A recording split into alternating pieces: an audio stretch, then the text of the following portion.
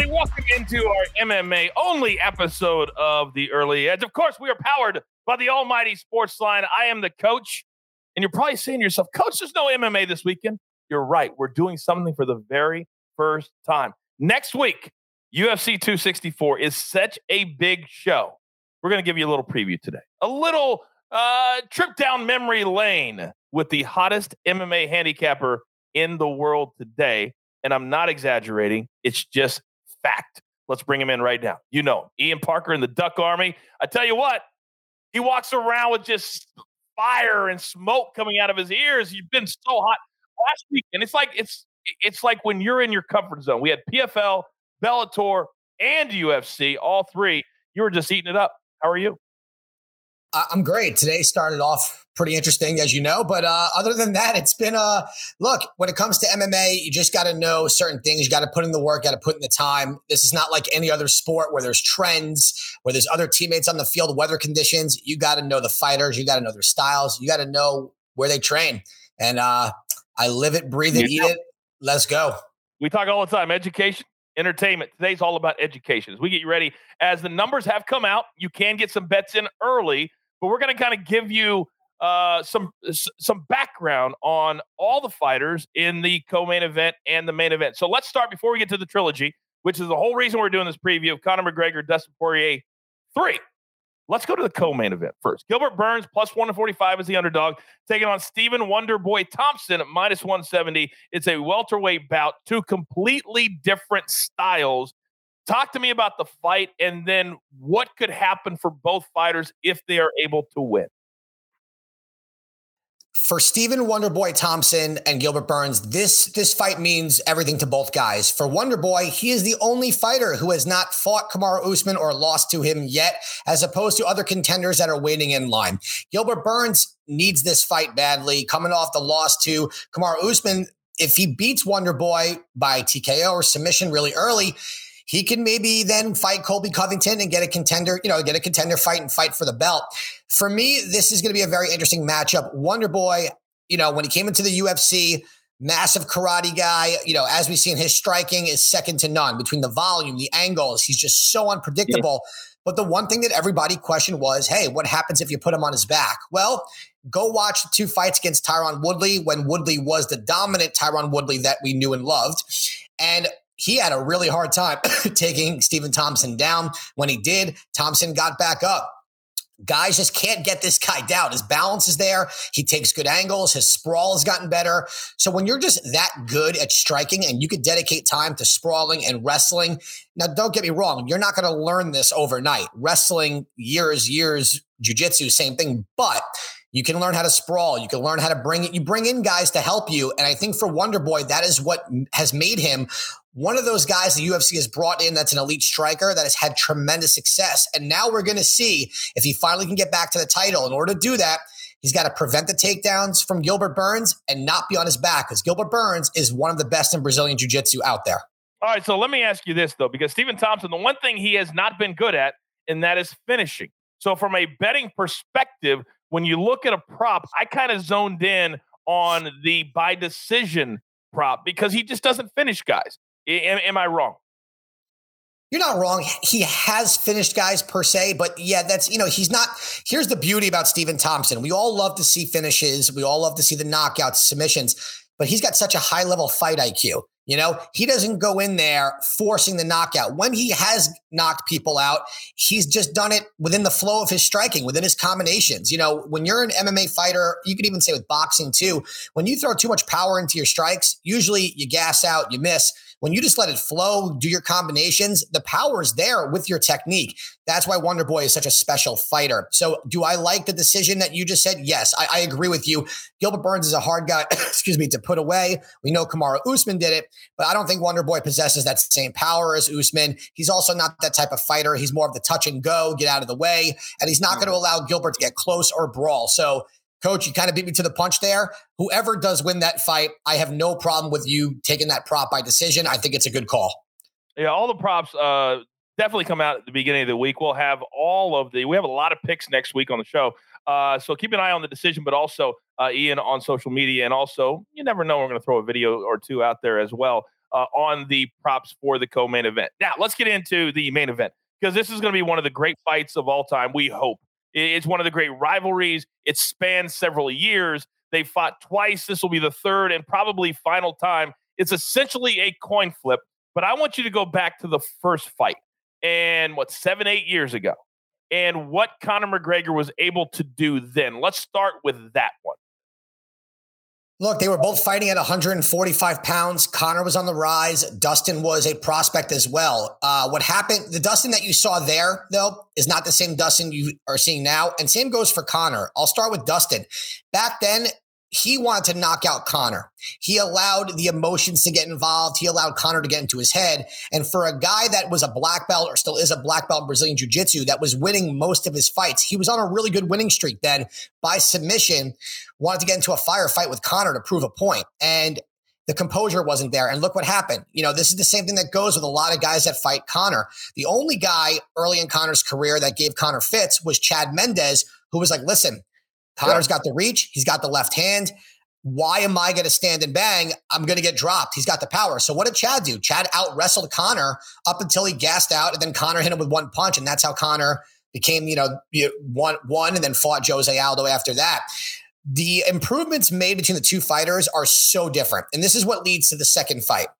Okay, number one, different weight class for Dustin. He's so much better at 55. Doesn't have to worry about the cut, and you could see that in his cardio. I mean, you could see it. I hate to say in the damage he's able to absorb between the Justin Gaethje fight, between the Dan Hooker fight. I mean, against Hooker, he was down 2 rounds to none, took everything, and then came back and dominated the rest of the fight.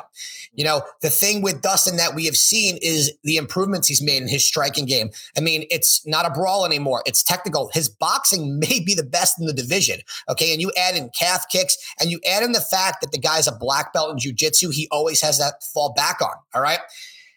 Can we say the same for Conor? The answer, no.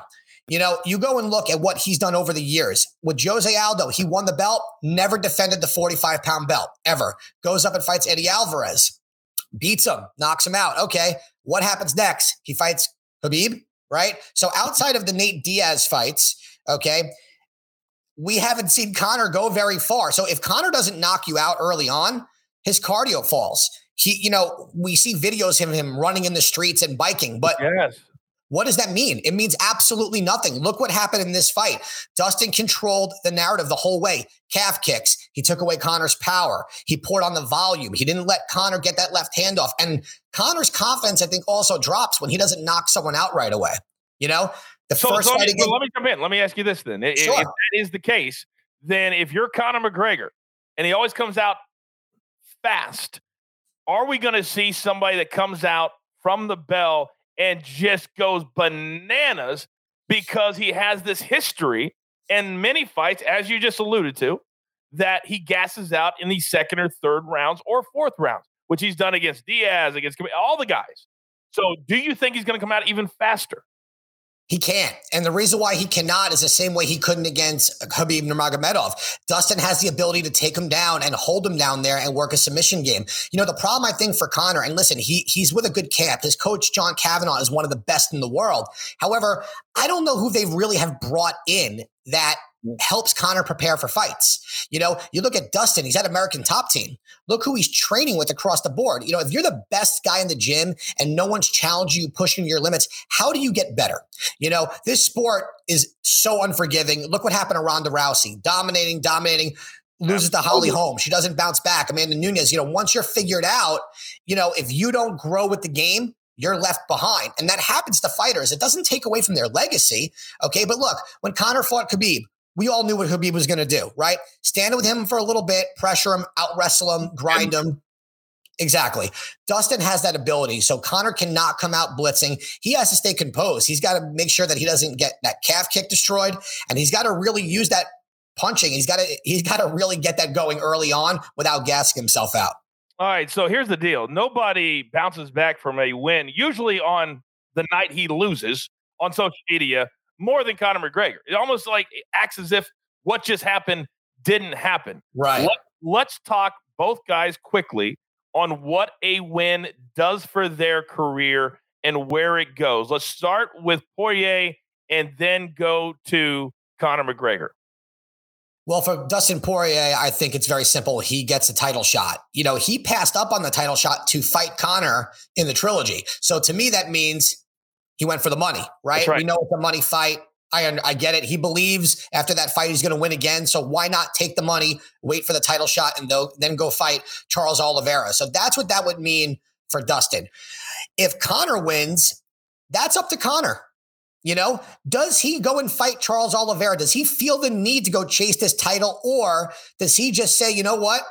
I got my win here. What's the next biggest money fight? And I think win or lose, that is a trilogy fight with Nate Diaz. Okay. Now, the other option that they could do is have Conor fight Kamaru Usman at 170 for the belt because it would sell. However, that's a nightmare matchup for Conor, size-wise, strength-wise, cardio-wise, wrestling-wise. It's just, to me, you don't need to chase a belt when you've already won 2 belts in 2 other divisions. So for me, win or lose, if Dustin doesn't want to fight Oliveira for the belt, if he doesn't believe that's a good matchup, and I think we all know that's a nightmare matchup on the ground, like beyond, between the range and just everything for Oliveira, Conor versus Nate, the trilogy, there's no better time for it.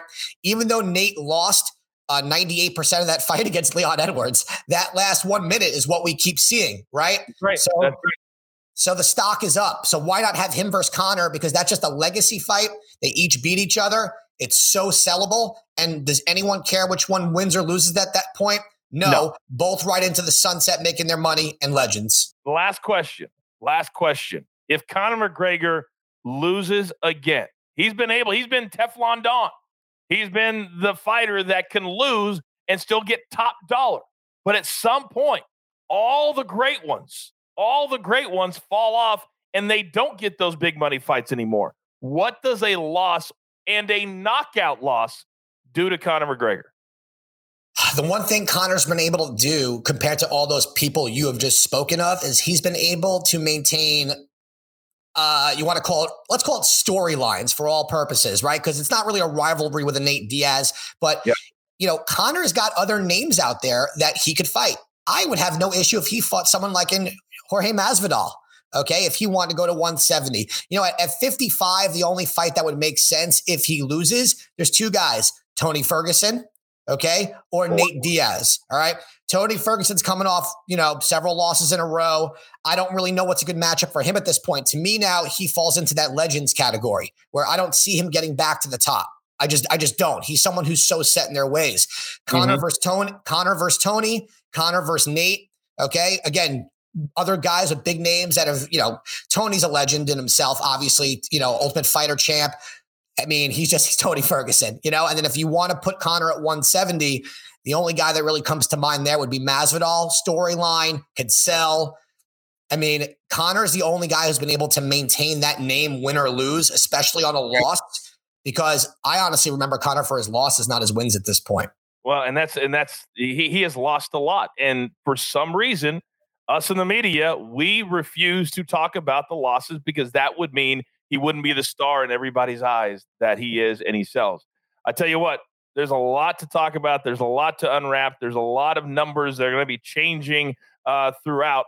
You don't have to give me your pick, but a lot of people love to beat the market. Currently, Conor McGregor at William Hill, our incredible partners, -115. Dustin Poirier, -105. The prop not to go the distance is an incredible -350.